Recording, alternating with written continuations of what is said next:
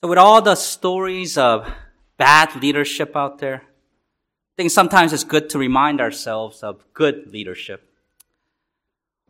Over 10 years ago, 33 Chilean men were trapped half a mile underground by 700 tons of rock. After more than 2 months, all 33 emerged alive. The last man out was appropriately their foreman, Luis Urzua. The president greeted him and told him, "You are not the same, and the country is not the same after this." Under Urzua's leadership, they accomplished great things under much pressure. They stretched the emergency food meant to last 48 hours to more than 2 weeks. They took tiny sips of milk and bites of tuna every other day. They sparingly used their helmet lamps. They used their bulldozer to carve into a natural water source. Otherwise, they minimized vehicle use to protect the air quality. Urzua kept the men by his side, calm, collected. He communicated clearly with the rescuers on the surface. What we have known that Luis Urzua had this in him, that he would be such a hero if this disaster didn't happen. As they say, pressure makes diamonds, and good leadership is precious like diamonds. And in today's passage, we'll see just how precious it can be in times of catastrophe. We're going to read 1 Samuel 30 in a minute. And as a review, we saw in the previous chapter 29 how God providentially intervened in David's life. The Lord kept his anointed out of the upcoming battle between the Philistines and the Israelites. He and his men returned to Ziklag. But it's not that God merely wanted David away from some place or somewhere. God wanted David elsewhere. Often God removes us from one place so that we can fulfill his purpose in another place. Would you agree? Our Heavenly Father moves us like pieces on a chessboard. The Lord took Daniel from the nobility of Jerusalem to the courts of Babylon. The Spirit took Philip from a baptism ministry in the desert to an urban ministry on the coast. Sometimes the Lord reveals why we're here and not there, why we're at this square or back to square one. Other times we don't have a clue what's going on. And as we continue in the life of David, we see that at times he didn't know either. God brought him from Aphek back to Ziklag, but why? And let's read today's passage, 1 Samuel 30. If you're using the Pew Bible, you'll find it in page 210.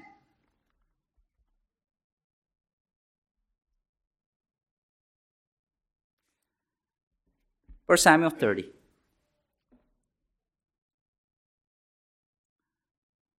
Now it happened when David and his men came to Ziklag on the third day that the Amalekites had invaded the south and Ziklag, attacked Ziklag and burned it with fire, and had taken captive the women and those who were there, from small to great.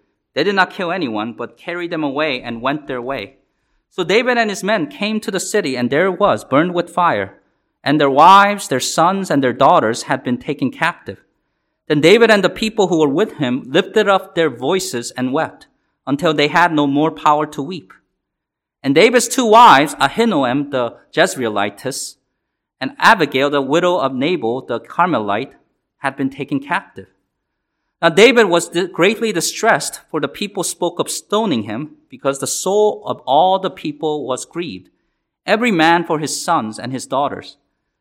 But David strengthened himself in the Lord his God.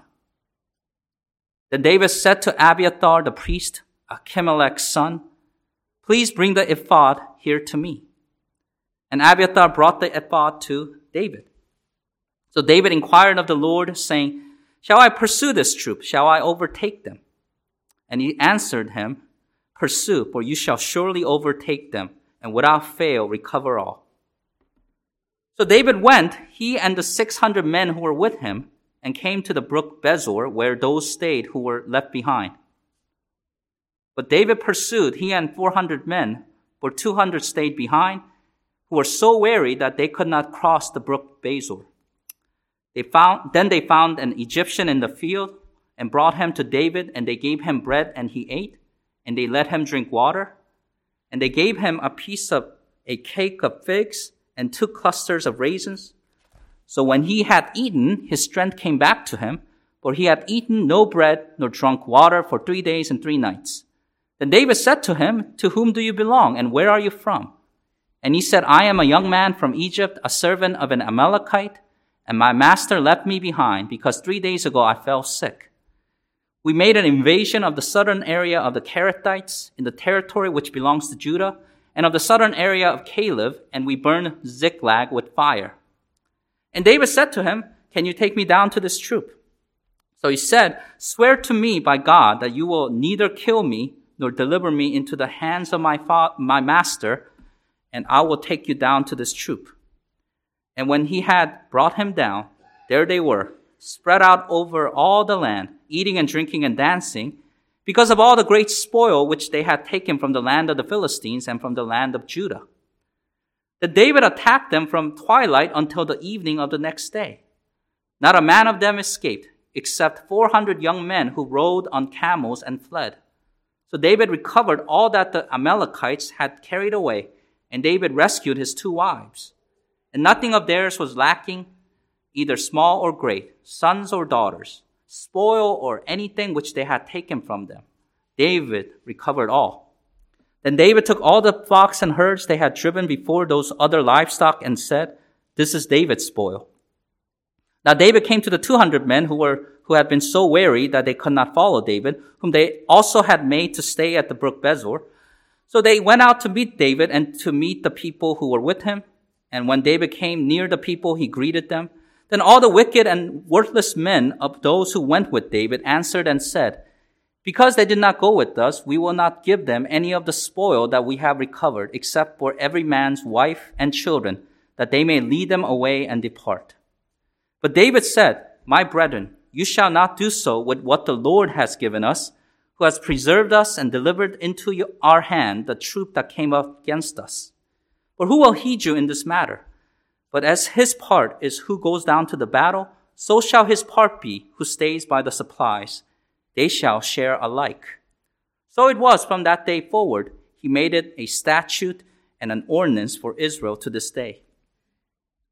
Now when David came to Ziklag, he sent some of the spoil to the elders of Judah, to his friends, saying, "Here is a present for you from the spoil of the enemies of the Lord.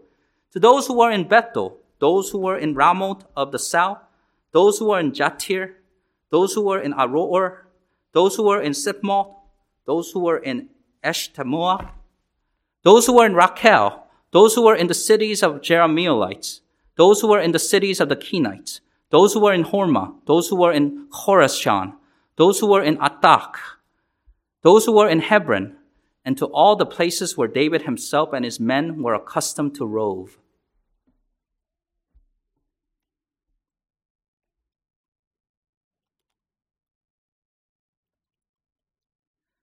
So before I break down this passage into smaller bits and pieces, let me zoom out a bit. I mentioned last time that throughout 1 Samuel, there are often comparisons between David and Saul. In the 2 previous chapters, 28 and 29, we learn the destinies of the 2 leaders as it relates to the upcoming battle between Israel and Philistia.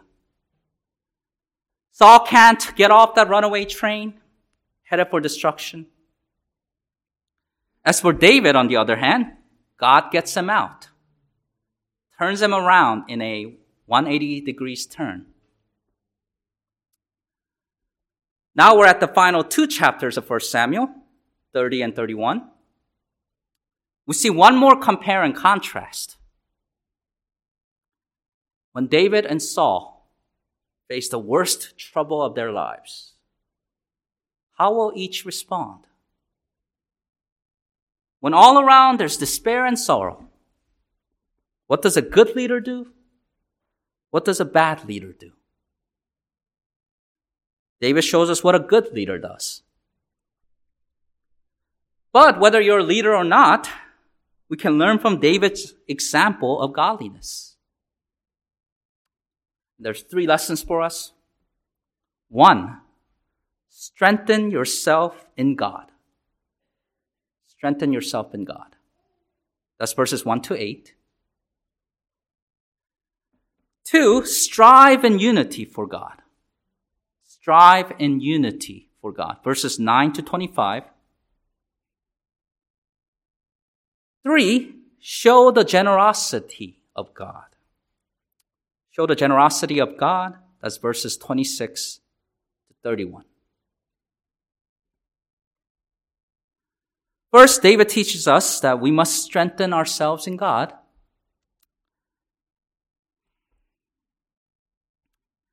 If we know a little geography, we'd understand better the physical condition of the men in verse 1.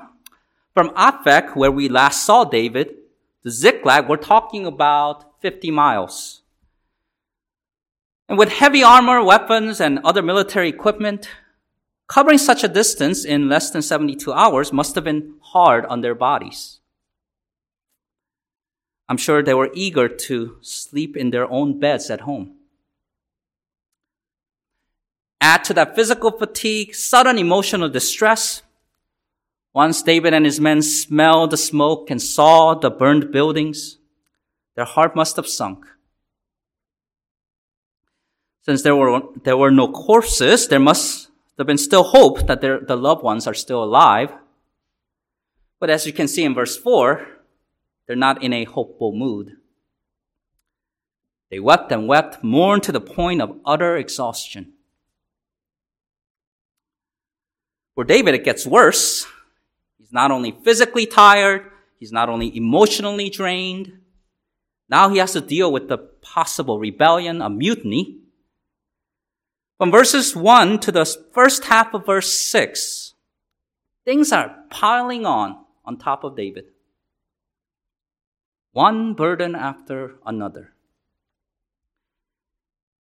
Maybe your life looks kind of like David's at this point. You got enemies coming after you, family in trouble, friends turning against you, problems at work and home. You're overwhelmed in every possible way. Now, if you find yourself in David's shoes, come back to the second sentence in verse 6. But David strengthened himself in the Lord, his God. Let's say your life's a book and one of its pages looks like verses 1 to 6a. I pray you can turn the page and write a personalized version of verse 6b. But Phil strengthened himself in the Lord his God. But Bernardo strengthened himself in the Lord his God. But Brandy strengthened herself in the Lord her God.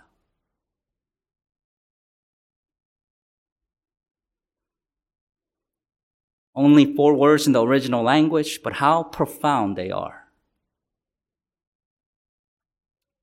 Not a parenthetical phrase. It's a turning point. It's not an add-on. It's foundational to spiritual victory. We see similar ideas elsewhere. You know that chapter about putting on the whole armor of God? Remember how Paul begins the passage in Ephesians 6? Before you run into the battle, before you flash that sword, read what verse 10 says.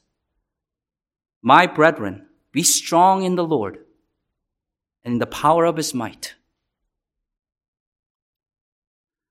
We might be eager to do great things. We can't wait. But Isaiah 40:31 says, those who wait on the Lord shall renew their strength. They shall mount up with wings like eagles.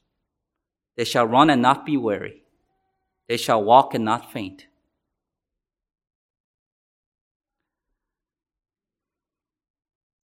After finding strength in God, David searches for the will of God. Unlike Saul, David seeks guidance through biblical means. There are some parallels here in chapter 30 with chapter 23 when David saved the city of Keilah. Recall how first David prayed directly to God, but once Abiathar, the priest, arrives with the ephod, he employs his priestly mediation. Now inside the priest's breastplate of judgment, there were two stones. They're called Urim and Thummim. They represent opposites or extreme contrasts. So these two stones were used for binary decisions, yes or no, aye or nay. And just as it was back in chapter 23, David receives a yes answer to his question here. He and his men will pursue, and they will surely recover all that they've lost. God promises success. So here's another simple application. Like David and unlike Saul, we must seek God's will through biblical means. And what I mean by biblical is literally, we start with the Bible. He gave us the scriptures so that we may be complete, thoroughly equipped for every good work. And that leads to the next principle for godliness: strive in unity for God.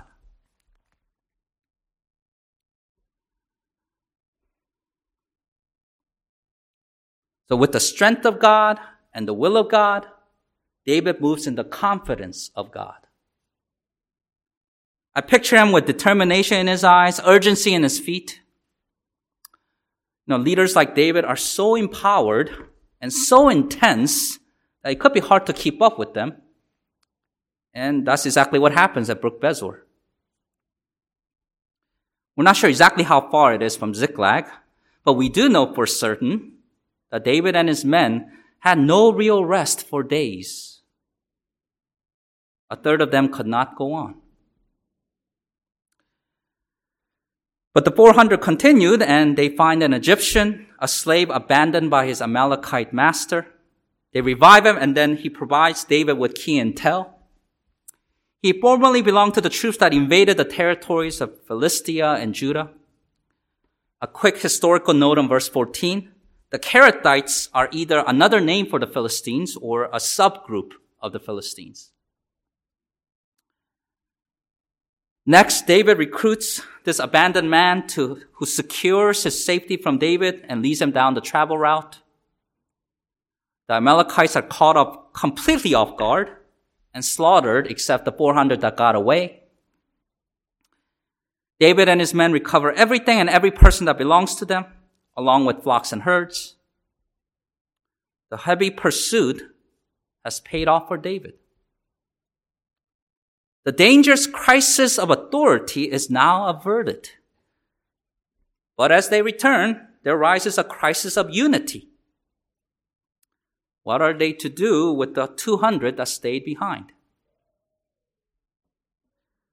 So this is a multiple choice question with two answers. One answer is in verse 22. Even if the 200 are entitled to receive back their family, they do not deserve the spoils of war. This harsh conclusion comes from the mouths of wicked and worthless men. Reminds me of Proverbs 16:27. An ungodly man digs up evil, and it is on his lips like a burning fire. The other answers in verses 23 and 24. Note the wise words of God's anointed. It is the Lord who gave, preserved, and delivered. Some of these men thought that they earned it, they owned it, and they deserved it, when in fact it was God's gracious provision.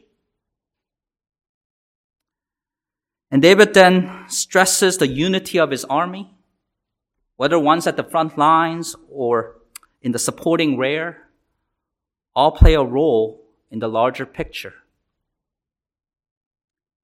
This wise judgment of David endures as a military principle. As Proverbs 16:21 says, the wise in heart will be called prudent, and sweetness of the lips increases learning. And David's wise principle increases our learning. it anticipates some principles for church unity today. I want to ask you, have you ever grown impatient with others at church? Do you feel like you're speeding ahead of them in your spiritual life? You read your Bible cover to cover, your prayer life's flourishing, and you evangelize regularly. And then you look around, or rather you look behind you, you see those 200 people who can't keep up, and you ask yourself, why can't they be more spiritual and passionate like me?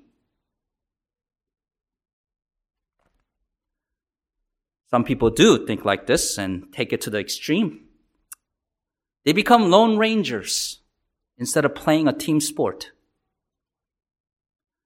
One time, my former pastor, Mark Dever, asked his friend who came to church, only in time for the sermon though. He said he didn't get anything out of the rest of the service. Then Mark asked if he had ever thought of joining the church. He looked at him like he had three heads and then said, I know what I'm here to do, evangelize and disciple. If I linked arms with all those people, they just slow me down. Dever thought for a moment and then asked, do you think that if you joined arms with all those people, they might slow you down, but you might help to speed them up?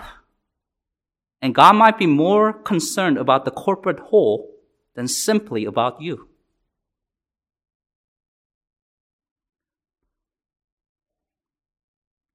Paul says in Ephesians 4, 1-6, skipping a few words here, but I beseech you to walk worthy of the calling with which you were called, with all lowliness and gentleness, with long suffering, bearing with one another in love, endeavoring to keep the unity of the Spirit in the bond of peace. There is one body and one Spirit, just as you were called in one hope of your calling, one Lord, one faith, one baptism, one God and Father of all, who is above all, and through all, and in you all.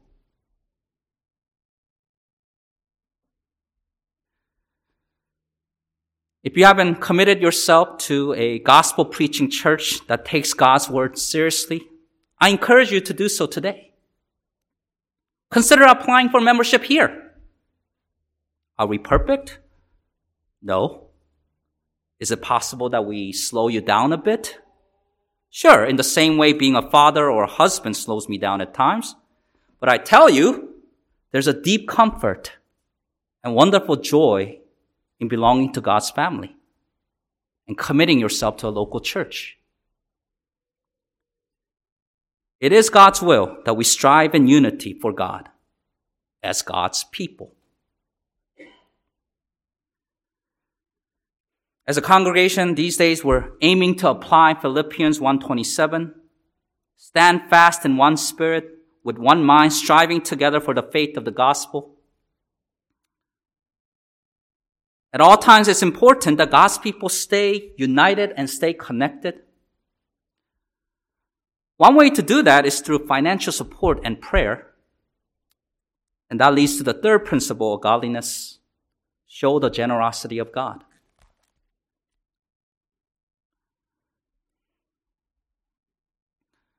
Now, after an experience like this, if I was David, I'd probably shrink back and be very protective of myself. But David, as he returns to Ziklag, he does not shrink into some preservation mode. He looks beyond his own needs and considers the needs of his people and friends. And we see the beneficiaries. The last few verses of this chapter mostly consist of people and place names. They're either in David's tribal territory of Judah or in the land of his allies.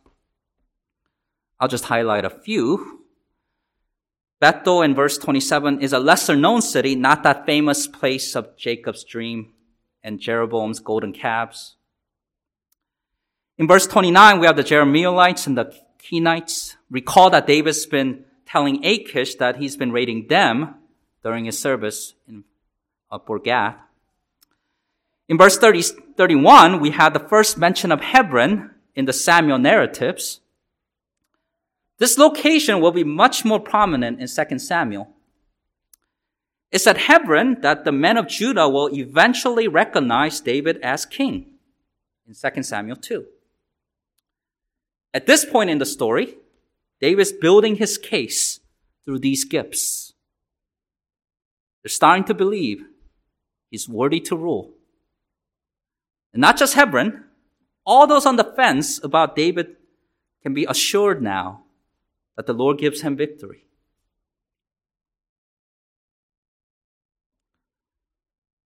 Now for some applications. We can follow David's example in showing the generosity of God. I believe we need two things: the right opportunity and the right motivation. First, look for the right opportunity. I mentioned Philippians earlier, and as he closes that letter to the Philippians, Paul recognizes their giving to the gospel ministry. He says in chapter 4, verse 10, "You surely did care, but you lacked opportunity." As believers, we ought to be actively looking for those in need. We can start by looking around our church, our supported missionaries, then looking around to our neighborhoods, in our everyday lives. As Galatians 6:10 says, "As we have opportunity, let us do good to all, especially to those who are of the household of faith." And then once we identify opportunities, we must make sure to have the right motivation. I was thinking about this recently and talking about it with the council. We're discussing ways to do good in our society. But what separates our work from humanitarian efforts and general philanthropy? Here's one way it's different.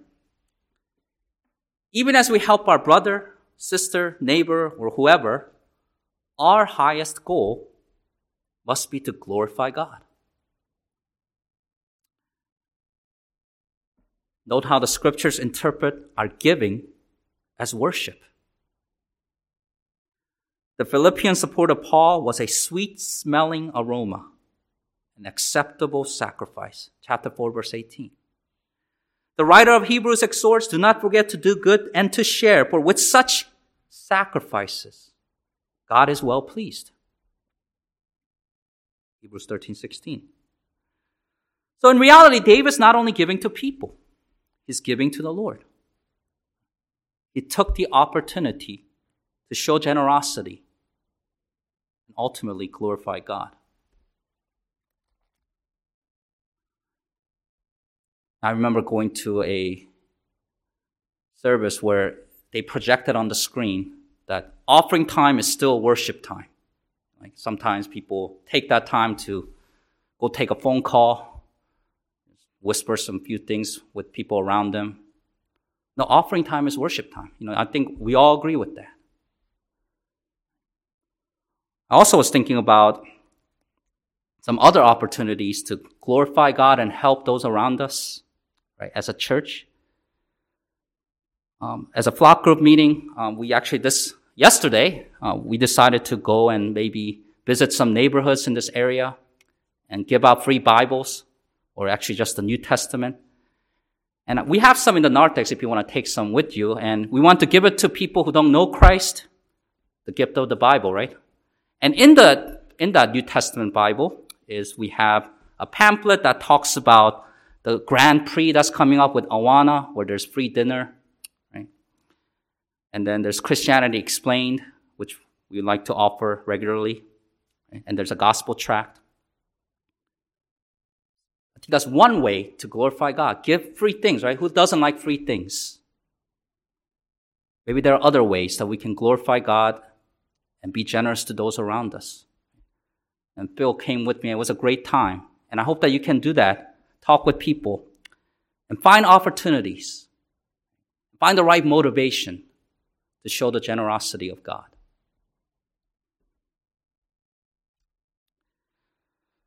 So let me land this sermon and look ahead to the next sermon. So we have one more chapter in 1 Samuel. This must have been a strange time in Israelite history. Because north of Judah, the Philistines are lining up to battle Saul. His troubled reign is about to end. In the southern parts of Judah, the people are going to line up to follow David. His promised reign is about to begin. Desperation up there, anticipation down here. It really does matter what king we serve. And here's a gospel application. As much as David exemplifies good leadership, we have a better leader in Jesus. He's David's son because he came from that royal line, but he is also David's Lord. He's greater than David because he is God. This is the king we serve. Though fully human, he's fully divine. He came to earth and lived a perfect life. He deserves to be crowned, but he was rejected by men. Like David, Jesus had his moment of despair. His was in the Garden of Gethsemane. He saw God the Father, and then an angel appeared to him from heaven, strengthening him. He needed it. He would be betrayed by one of his own. Then all forsook him and fled. His most loyal follower, Peter, would betray him. Worst of all, he would be abandoned by his father as he was crucified. But Jesus, for the joy set before him, endured the cross. He suffered so that we might live forever. When he offered up himself, he gave himself as the substitute, taking on the penalty of sin that we deserve. God's just wrath fell on God's holy Son. He was buried and on the third day rose from the dead, proving his word to be our eternal King. He ascended to heaven. Someday he'll return to judge all mankind. Christ died and rose victorious over the grave. He finished the work required to enter heaven. All that's left for us to do is to respond humbly, to surrender, turn from ourselves and our sins in repentance, trust in him alone for life everlasting. There's nothing we can do to earn God's presence in our lives. It is God's grace. But Christ not only brought us to God for eternity, he also brought believers to each other in unity. If we're honest with ourselves, we've all been like those evil and worthless men in 1 Samuel 30:22. We've been prideful and we exalted ourselves. Maybe we even spoke disparagingly of others and caused divisions. But Christ brought us together as members under his headship. And as he returned to the Father and sent the Holy Spirit, he has enriched us, his body. Ephesians 4:8 says, when he ascended on high, he led captivity captive and gave gifts to men. And when our Lord descends and returns someday, he'll bring the wealth of all the surrounding nations to his people.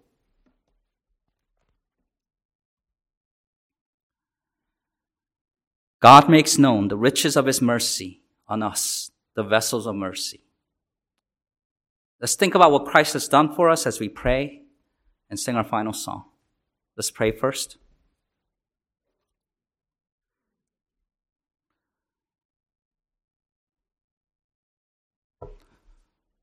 Lord, we think about the great acts of generosity and great victories of leaders. And we look at your Son, and we realize, as we look at our God, as we look at you, that we can never outgive you. None of the accomplishments that we can record in history will ever match the great victory of your Son, Jesus Christ. We thank you for that. And as we go our separate ways, help us to remember that we follow and we serve a great King, and it is under his leadership that we flourish spiritually. And we someday wait, and we know that someday your Son will come to reign again. Pray all these things in Jesus Christ's name.